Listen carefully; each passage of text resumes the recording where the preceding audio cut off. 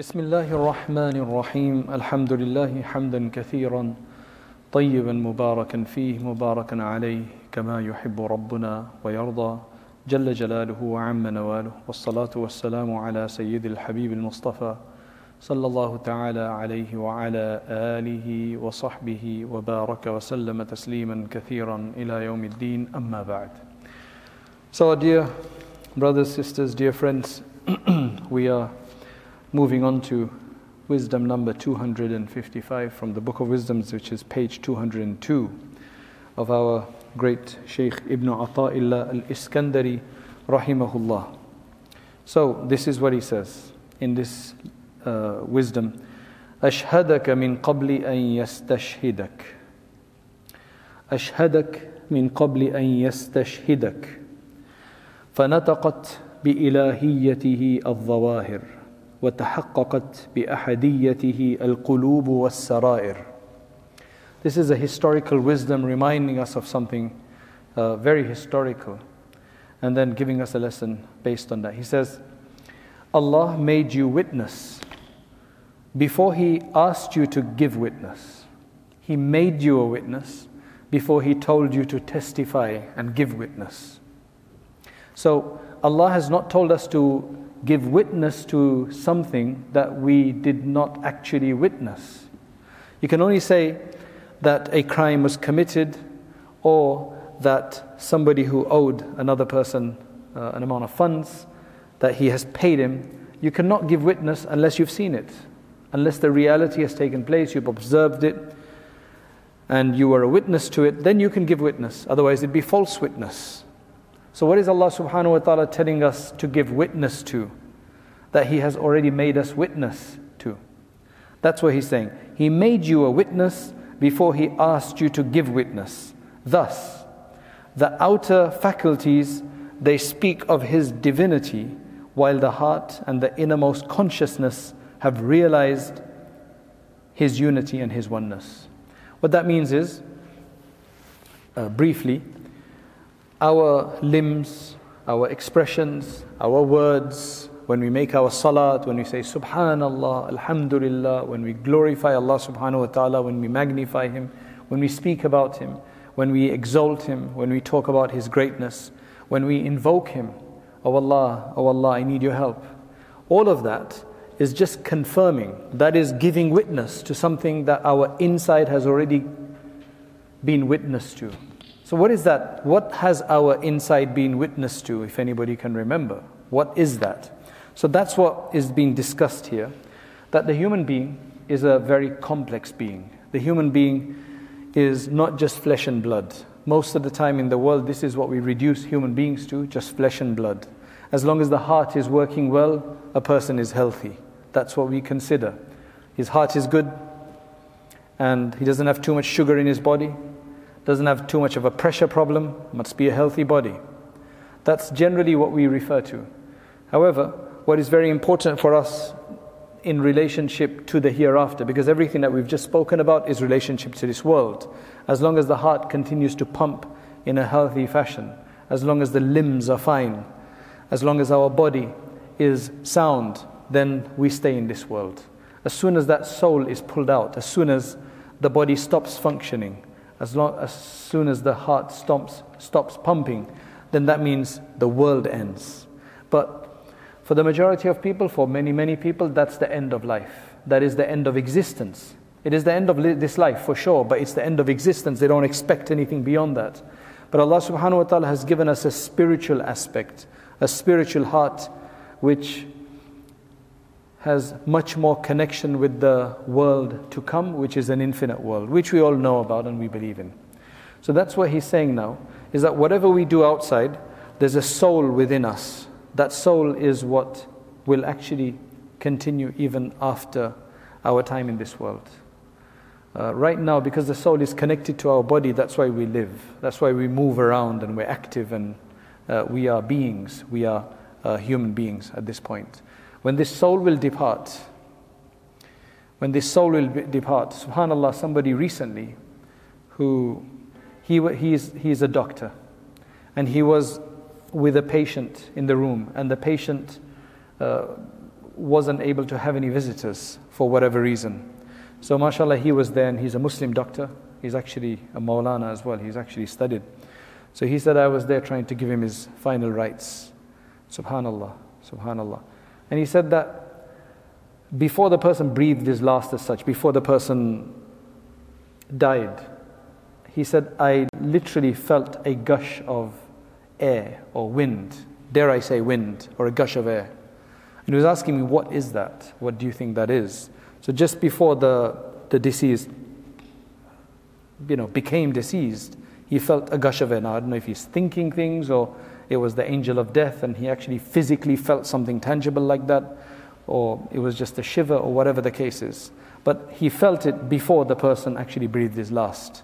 It's a very interesting experience. I don't know if anybody else has had any of these kind of experiences, but that's the soul departing. So the soul departs from the feet, moves up, and the feet become cold, etc. And then eventually it comes out, and then it goes up, and the soul then remains alive until the Day of Judgment. The body then becomes decomposed, most likely, if it's put into the ground, except for shuhada and anbiya and prophets and so on. But the body is not really very important afterwards, except for prophets, and as a point of honor for prophets and for the martyrs, their body remains intact.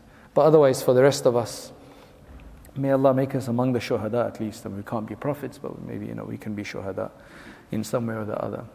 So anyway, so the point now is that the soul departs. The soul will go in, and I'm not going to talk about the journey of the soul. We have lectures on that which you can consult later.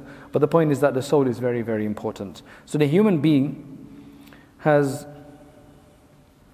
when the soul was created, Allah subhanahu wa ta'ala created everybody's soul from the time of Adam alayhi salam. And the souls have been existing.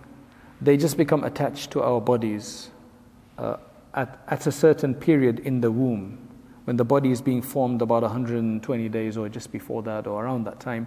The soul, our soul, which has always been there, the ruh, becomes associated with this, and now we become this living being. We have the soul was there, but now we actually have a body. And eventually it goes through the rest of the 9 months, and then it comes out, and we are human beings now. Now, when the soul is initially in the human being, in the stomach of the mother, and when it first comes out, and when we are children, the soul is very innocent. The human is very innocent. The baby, the infant, is a very innocent, inerrant, infallible. That's why if children die, they go to paradise, according to our opinion. Definitely for believers, and even for non-Muslims, children who die, we're told that they go into paradise, inshallah. That's because the ruh is uncorrupted, unblemished, it's perfect still. It has purity, it's very clean and polished and pure. When Allah subhanahu wa ta'ala then allows it to remain in this world, it then starts to learn things. The human starts to learn things. It becomes perceptive. It begins to understand things, comprehend things, to know things, right and wrong, good and bad, beneficial, harmful. You start learning these things. This is what's happening with our children, right? They, every year, every month, every day, there's something new and we get excited. MashaAllah, today they started walking, they learned how to walk. Today they learned Surah Al-Fatiha. Today the first words they learned were Allah, People get excited about these things, and these are all milestones of a human's life where everybody gets excited about these things. So now, when the soul was still in that abode, after Allah subhanahu wa ta'ala created it, right? The souls are not eternal. We're not eternal beings. They were created by Allah subhanahu wa ta'ala at one moment. At that time, Allah subhanahu wa ta'ala, when they were still in that pure state, Allah subhanahu wa ta'ala manifested Himself to them. Now, they had nothing else to go by. They had been created by Allah. They recognized the Creator straight away. As Allah mentions in the Quran, Surah Al-A'raf, verse 172, Allah said to them, Alastu bi rabbikum, aren't I your Lord? They said, of course. Bala, of course. Why not? Not like today when people have doubts about God. That was the time when there's innocence. Everybody, including those who are atheists today, who deny God. This is what they went through. So they said, yes, you are our Lord. And Lord here means you're the one who created us, you're the one who's allowing us to prosper, allowing us to grow, allowing us to develop. That's what you call Rabb. That's what the Lord does. La ilaha illallah. Now, after Allah subhanahu wa ta'ala has that same soul come into the body and then allows it to come into this world and we grow up, then Allah subhanahu wa ta'ala asks us, reminds us through the Quran and the prophets, that now you need to bear witness that God is God. God is the Lord. God is the Rabb. God is your creator, sustainer, and He is your object of worship. He is who you said, as your soul said, which is the main aspect of ours. Your soul said many centuries or whatever it was ago, right? That it was something you had borne witness to. Can you see now what He's saying? Allah is only making you witness to something that you had witnessed. Allah is now only making you bear witness and say, Ashhadu an la ilaha illallah, because you'd actually seen it before. Nothing new, you actually knew about it. So when you were in still the abode of souls before you'd come into this world, that's when you'd realize who Allah is, you'd recognize Him, you'd acclaimed, you'd confessed that, and you'd agreed to that. At that time, Allah subhanahu wa ta'ala didn't tell you to then, say anything further. He just asked, aren't I your Lord? Just confirm that. And yes, we did. Now, when we come into this world and Allah subhanahu wa ta'ala asks us to do it, some people, mashallah, they say, yes, you are our Lord. Rabbi Allah, Rabbi Allah. And others say, no, who is God? Is there really a God? It could be a God. Right, there possibly is a God. We're not sure, we need to keep searching, which is one of the strangest answers. Like, the world, humans have been here for millennia, right? If there was a God, He would have been recognized by now. And if you think that there's a possibility, otherwise you'd just been, you see, I believe that those who are agnostics, those who question it, who believe there's a possibility but are not willing to agree with it, if they really believe God did not exist, they wouldn't reject it. But the fact that they even allow the possibility that it could be, then it's just lazy attitude to not look further and say, yes, He's there. Because, we've had millennia of people and we've had billions of people. There's billions of people in the world today. Right? So if anybody was going to research it, it would have been done by now. What new experiments are you going to do? What new study are you going to undertake? Right? What laboratory are you going to create in which you're going to do these studies to figure out if God really exists or not? There's enough evidence out there already if you want. Because, if you're not an atheist, then I think you should be able to accept it. But the problem is that when you accept God, then you get responsibilities. Right? Accepting God is not easy. In the sense that it's a beautiful idea, but then there are rigors. And if the soul has been overcome and overtaken by desires and by weaknesses and just wanting to do as you wish, then this is what the trouble is. This is the difficulty. This is the difficulty. We just ask Allah for goodness everywhere. That's what we ask Allah for. We ask Allah for goodness everywhere. And virtue. And goodness for people so that people, suffer less. And people have peace. That's what we really want, inshaAllah. So now, what happens with believers is that whatever they had witnessed, they're willing to say that with their tongue, La ilaha illallah Muhammadur Rasulullah, Ashhadu an la ilaha illallah. So whenever we say, the next time you say, Ashhadu an la ilaha illallah and La ilaha illallah, don't just think it's just an expression we're doing. That's a very, very important formula. The benefit that comes from there, right? The spiritual benefit, when we say it with some real profound understanding. Because what we're doing is we're confirming we're doing exactly what Allah, our Creator, wants from us. Our Creator, He created us, He made us witness that He is our Lord. And now when we're at that point where we can actually start understanding things and making decisions for ourselves, we continue to say He's our Lord. So He is very, very happy with us. Every time you say Ashhadu an la ilaha illallah, we are reaffirming that point. That's a massive deal. Saying La ilaha illallah is not like some kind of simple thing you can do. Saying La ilaha illallah is so valuable. If Allah didn't, if that was not written for us to be said, or we had some other ideas, we would not be able to say it. The kalima La ilaha illallah is so powerful that you die with that on your lips, and mashallah, that's Allahu Akbar, give us that. May Allah grant us that. That's, it's not easy. Somebody might say, I'll show people, I'm going to die with La ilaha illallah, but, I'm not really a believer. I doubt you'll ever be able to say that. That's a matter of tawfiq. Because those last moments of life, they generally bring out what the lifelong goal and ambition and belief and sentiments have been. So may Allah subhanahu wa ta'ala make our sentiments strong for the right reason, for that which is going to benefit us. As I said, our body is related to this world. Our death is written, right? Whether that's going to be at the age of 50 or 70 or 72 or 90 or whatever it is. If we do exercise with our body and we stay healthy, we eat the right foods, then we'll just have a better life, a quality of life hopefully. We're still going to die at that 70 age if that's the age that's written for us. But if we're unhealthy, people are still going to pull to 70, but the last 10, 15 years are going to be on a bed, where people are going to have to look after you. There's going to be nurses around you all the time.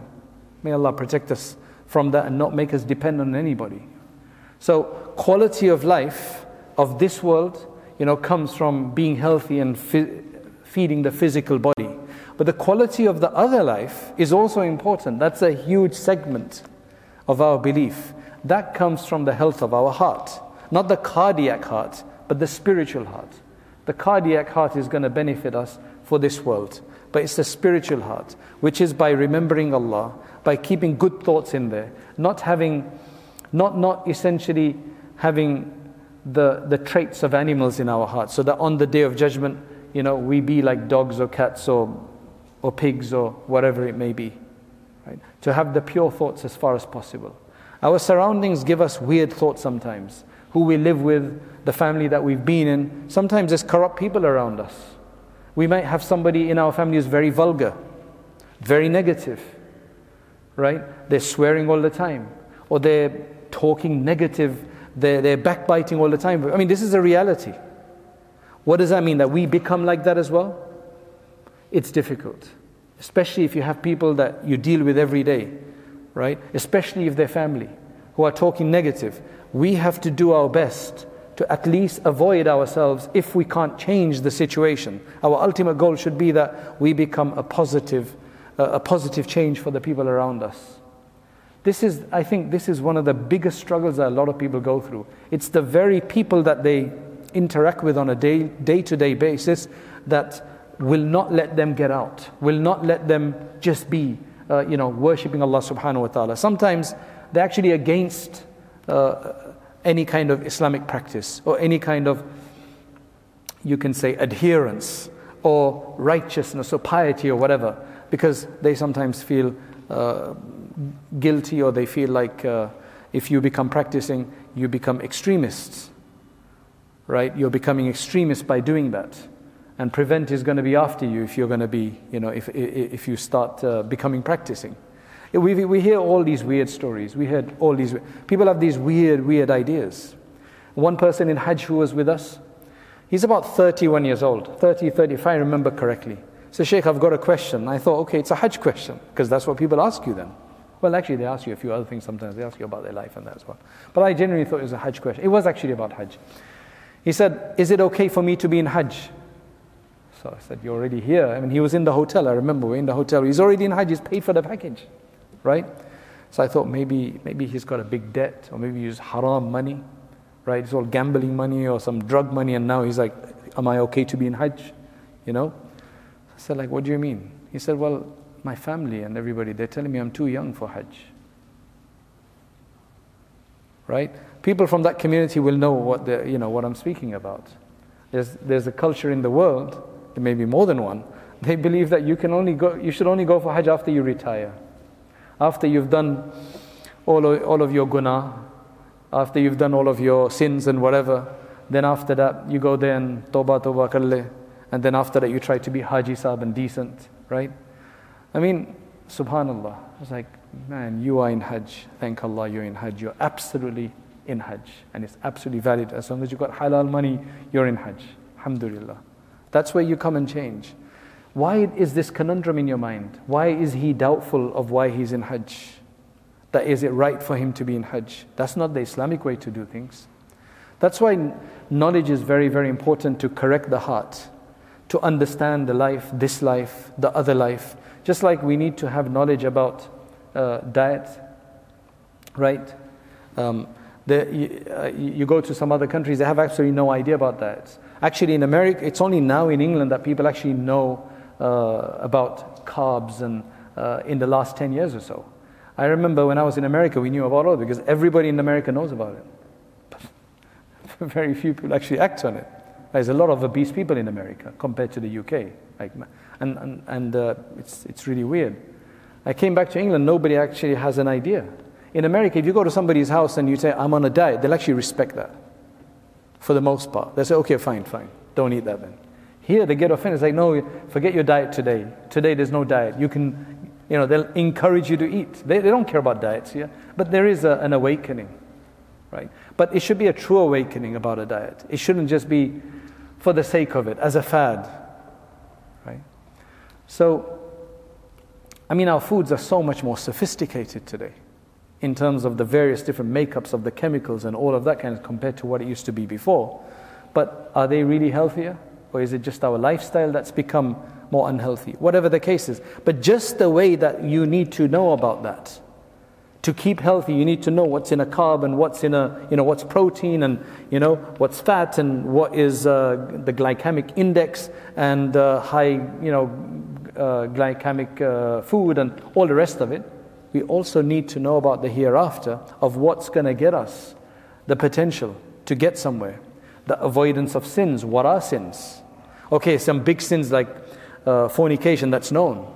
But a lot of people feel flirting is not such a big sin. Casually looking at something here and there is not too big of a sin. It's okay, right? That needs to be known, and then that needs to be understood. It's because the culture is like that, because that's what everybody around them is doing, right? That it's okay to shake hands with your cousin sister. For some people that's okay. If you're married to it, it's fine, but no, because that's in my culture. People say this is what's happening. We shake hands. In some cultures they even kiss one another, because in French culture it's a bit like that. Francais culture is very. So, are we allowed to do that? No. What do I do now? I know we're not allowed to do that, but they're going to feel bad. There's a lot of turmoil in a lot of people. May Allah subhanahu wa ta'ala make it easy. But the first stage is to know what's right and what's wrong. Then at least if we know, we can start feeling that there's a sense of guilt, or there's a sense of we want to make correction, because Allah subhanahu wa ta'ala has opened the door of tawbah and repentance. That's the beautiful part of it. That people can change as long as we make an effort. As long as we're trying to change, even if we indulge once in a while.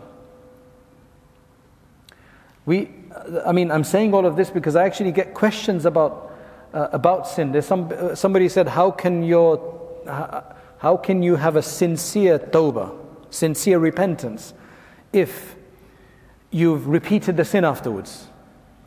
So if I sincerely repented from a sin last week, and I committed it again, how is that sincere? So what does that mean now? That means that if it's not sincere, that means I can't make a sincere tawbah. Like that just shaitani idea that means you're never going to be able to be right, because maybe wait for a month or 2 months and then make the tawbah, after you've, So it's quite a bit of a conundrum. So what I explained is that the conditions for a sincere tawbah that will be accepted is that you promise never to do it again. You make a vow meaning you pledge never to do it again. I'm not going to do it. You feel bad that you've done it already and remorseful. I wish I didn't do it. I feel really bad that I have done it, and I'm never going to do it again, and then ask Allah for forgiveness. That's the conditions of tawbah. Now we're trying never to do it again, but if we do fail again, the last week when I made the tawbah, inshallah my sins have been forgiven until then. But now I did it again, I'm only going to be sinful for this part, not for that part. That's why we should make tawbah as much as possible, as sincerely as possible. That's where we're going to learn sincerity. You're going to have to learn sincerity on the job.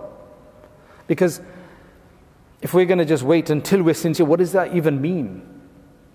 Right? Because to stop, we want Allah's help, so we're going to stop.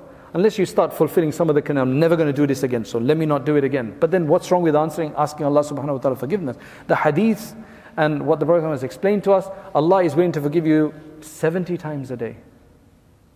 How do you forgive 70 times a day? What kind of a dua is that? Okay, it sounds a bit like an exaggeration, but reality, it is a reality as well, that Allah can forgive us 70 times a day. He is Tawwab. His name shows us. Tawwab means the one who frequently and consistently is able to forgive and wants to forgive. Allah loves to forgive. When we realize that, of course, if I'm, oh, Allah forgive me, but I actually want to do it again. I'm planning it, I'm saying, oh Allah forgive me, just words, that's a problem. That's false, that's not right. So education is very important, but the focus that this hereafter is there, and I need to prepare my heart for it just like I prepare for this world. For this world, I mean, I've been speaking about staying healthy, but we do a lot of other things in this world. We adorn ourselves in this world. We work and then we go and buy that new shirt. We go and buy that new ring, that new watch, that new jacket, right? The new car. This is all adornment of the world. We need to make similar kind of ideas and preparation for the hereafter. I'm going to give sadaqah there. I'm going to give sadaqah to orphans because I know that has a huge reward. That gives a really good reward. That makes a big impact. Right? If I wear a suit to the interview, it's going to make a big impact. You know, it's going to make a big impact. If I wear a suit that's a Gucci suit, or that's going to make an even bigger impact. We're very refined when you think about these things.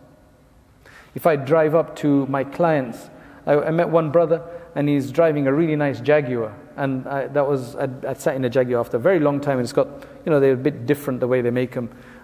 Even the vents close when you shut the car down. I don't know why. Right? So I asked him about it, and then he was like, you know what, I didn't really want to buy this car because my dad, they're a very wealthy family, but he says that my dad's policy is that the only way people can actually tell that you're wealthy is by your car that you drive. Generally, unless you've got a big mansion, you show off with it. But I mean, you don't walk around with your house. So it's only by your house. So he wants us to keep subdued. But the reason I had to buy this, I get clients, and we have to show them, otherwise they don't take you seriously. About the hereafter like this.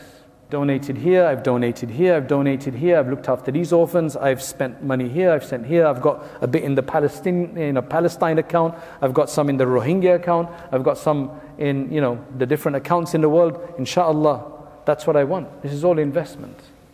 So we really have to start thinking in a more savvy way about the hereafter, and may Allah make it easy. I mean, there's mashallah, one of the ulama, he just sent me a message just a few days ago. If I've done anything wrong to you, please forgive me. He's not done anything wrong to me. But I know this Shaykh, he's always trying to be pure, to be prepared for the hereafter. Always trying to do as many good deeds as possible with absolute sincerity.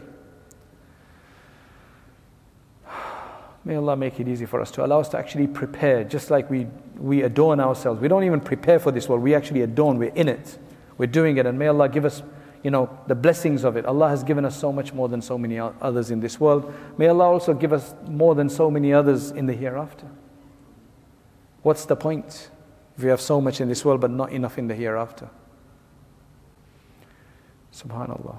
Subhanallah. Never get emotionally attached to something. Especially before you buy something. If you're going to buy a car and you found the car that really fits the bill, but you haven't got it yet, or you found a house, and house buying takes a while. You don't just find a house and you buy it the next day. You have to go through lawyers, and you have to do checks and searches and all of that kind of stuff. If you get emotionally attached, same thing with if you're trying to get married to someone. If you get emotionally attached, wow, there's a family I know, they're trying to buy a house. So the kids and the wife are like, okay, that's going to be my room. This is what I'm going to do to the kid. This is the way I'm going to change it. So somebody said to them, look, you don't even have it yet.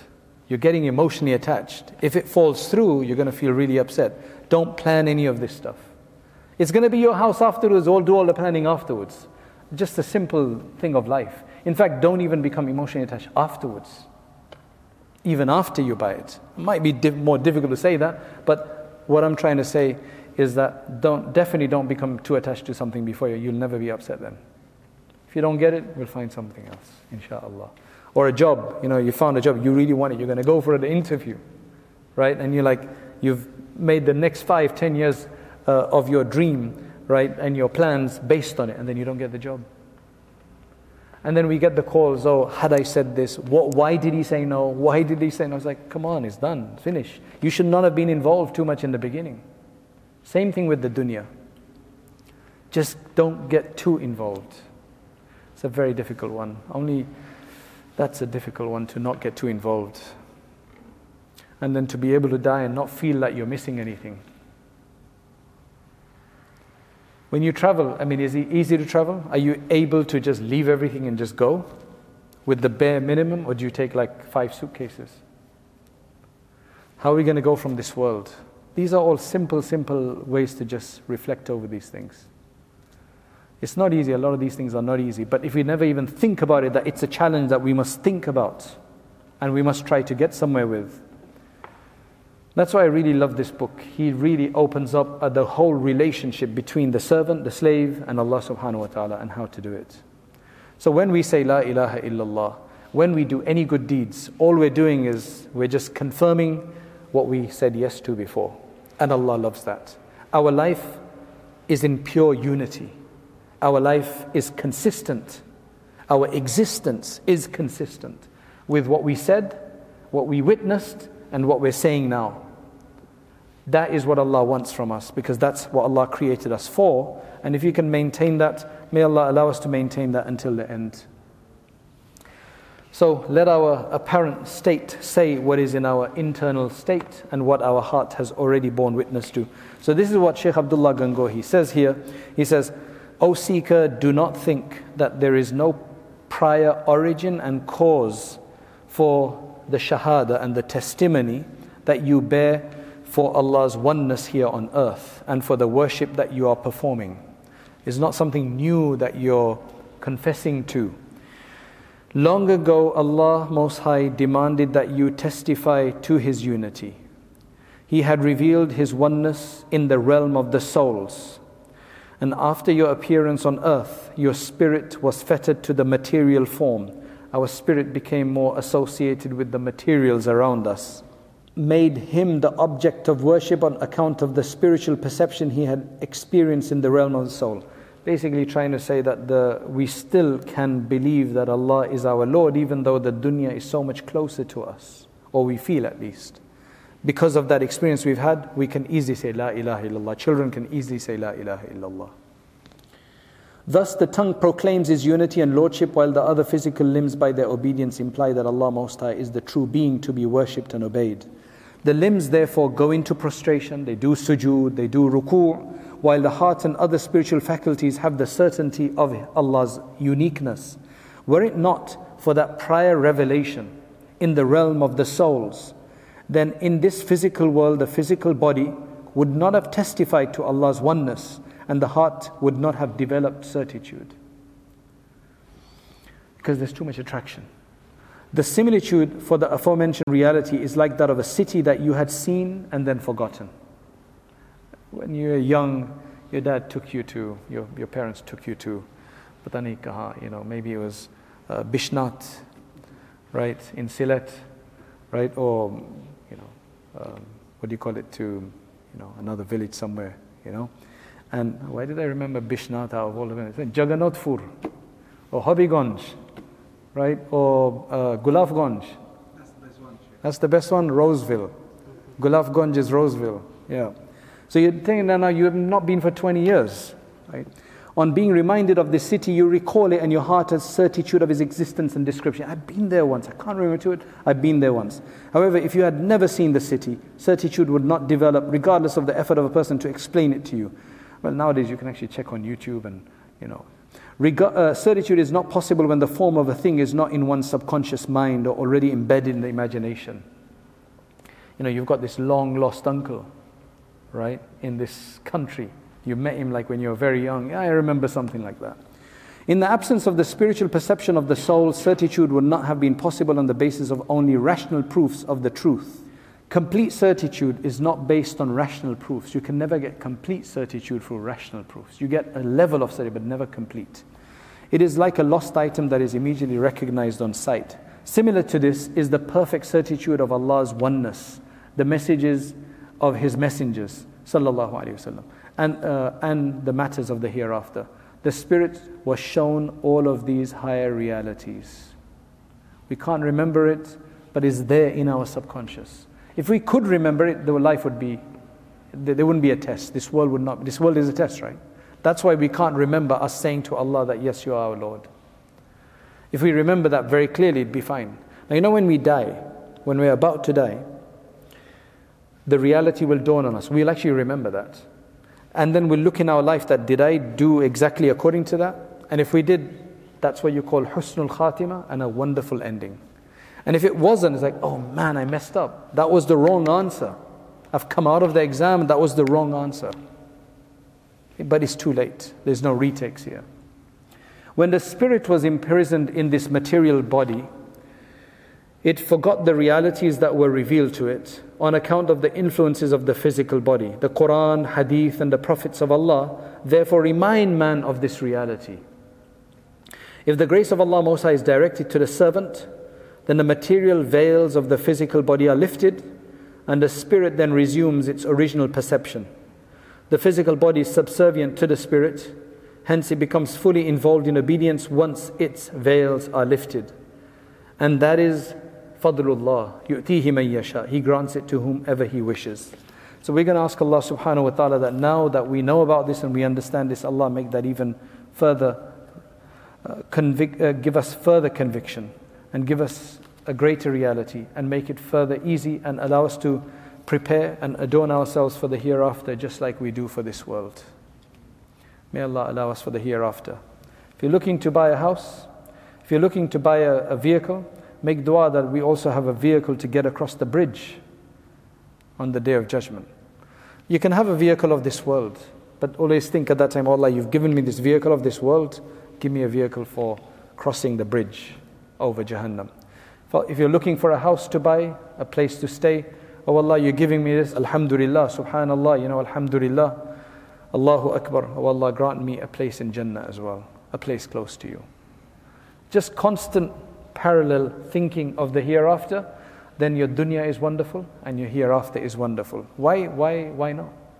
Why just focus on the world? Focus on the world, but enjoy the focus. You get a new garment, oh Allah, give me a beautiful garment in paradise as well.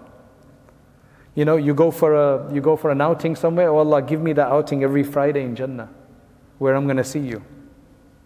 SubhanAllah, it's easy to think about it. All the ni'mah that Allah has given us, just think of the ni'mah of paradise and ask Allah for it.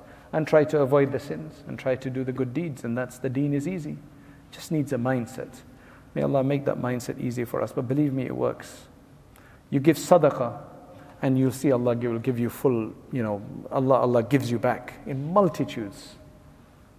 Right? Allah gives you back in multitudes. And people wonder, they struggle, but they don't give sadaqah. But the promises are all there for sadaqah, for example. May Allah make it easy for us and allow us to have the right kind of thought about all of this. وآخر الدعوانا أن الحمد لله رب العالمين. اللهم أنت السلام ومنك السلام وتبارك يا ذا الجلال والإكرام. اللهم صل وسلم على سيدنا محمد وعلى آل سيدنا محمد وبارك وسلم يا معدن الجود والكرم يا أكرم الأكرمين ويا خير المسؤولين ويا خير المعطين. يا الله أكرمنا يا الله اغفر لنا وارحمنا وعافنا واهدنا وارزقنا. We ask you for your special forgiveness, for your special mercies on this ummah. Oh Allah, grant us a share of your mercy, your forgiveness, your generosity. Oh Allah, grant us your rahmah. Oh Allah, grant us your rahmah. Oh Allah, purify us. Oh Allah, cleanse us. Oh Allah, make us like the day that we were born. Purify us like that. Oh Allah, allow us to be in our purest and in our most righteous state before we die. Oh Allah, make every subsequent month and subsequent week and subsequent year better than the previous one. Oh Allah, you have indulged us in this world. You have given us so much more than so many others. Oh Allah, we have so much to show of this world. You have allowed us to adorn ourselves. You have allowed us to live comfortably, to eat comfortably, to go about comfortably and with security.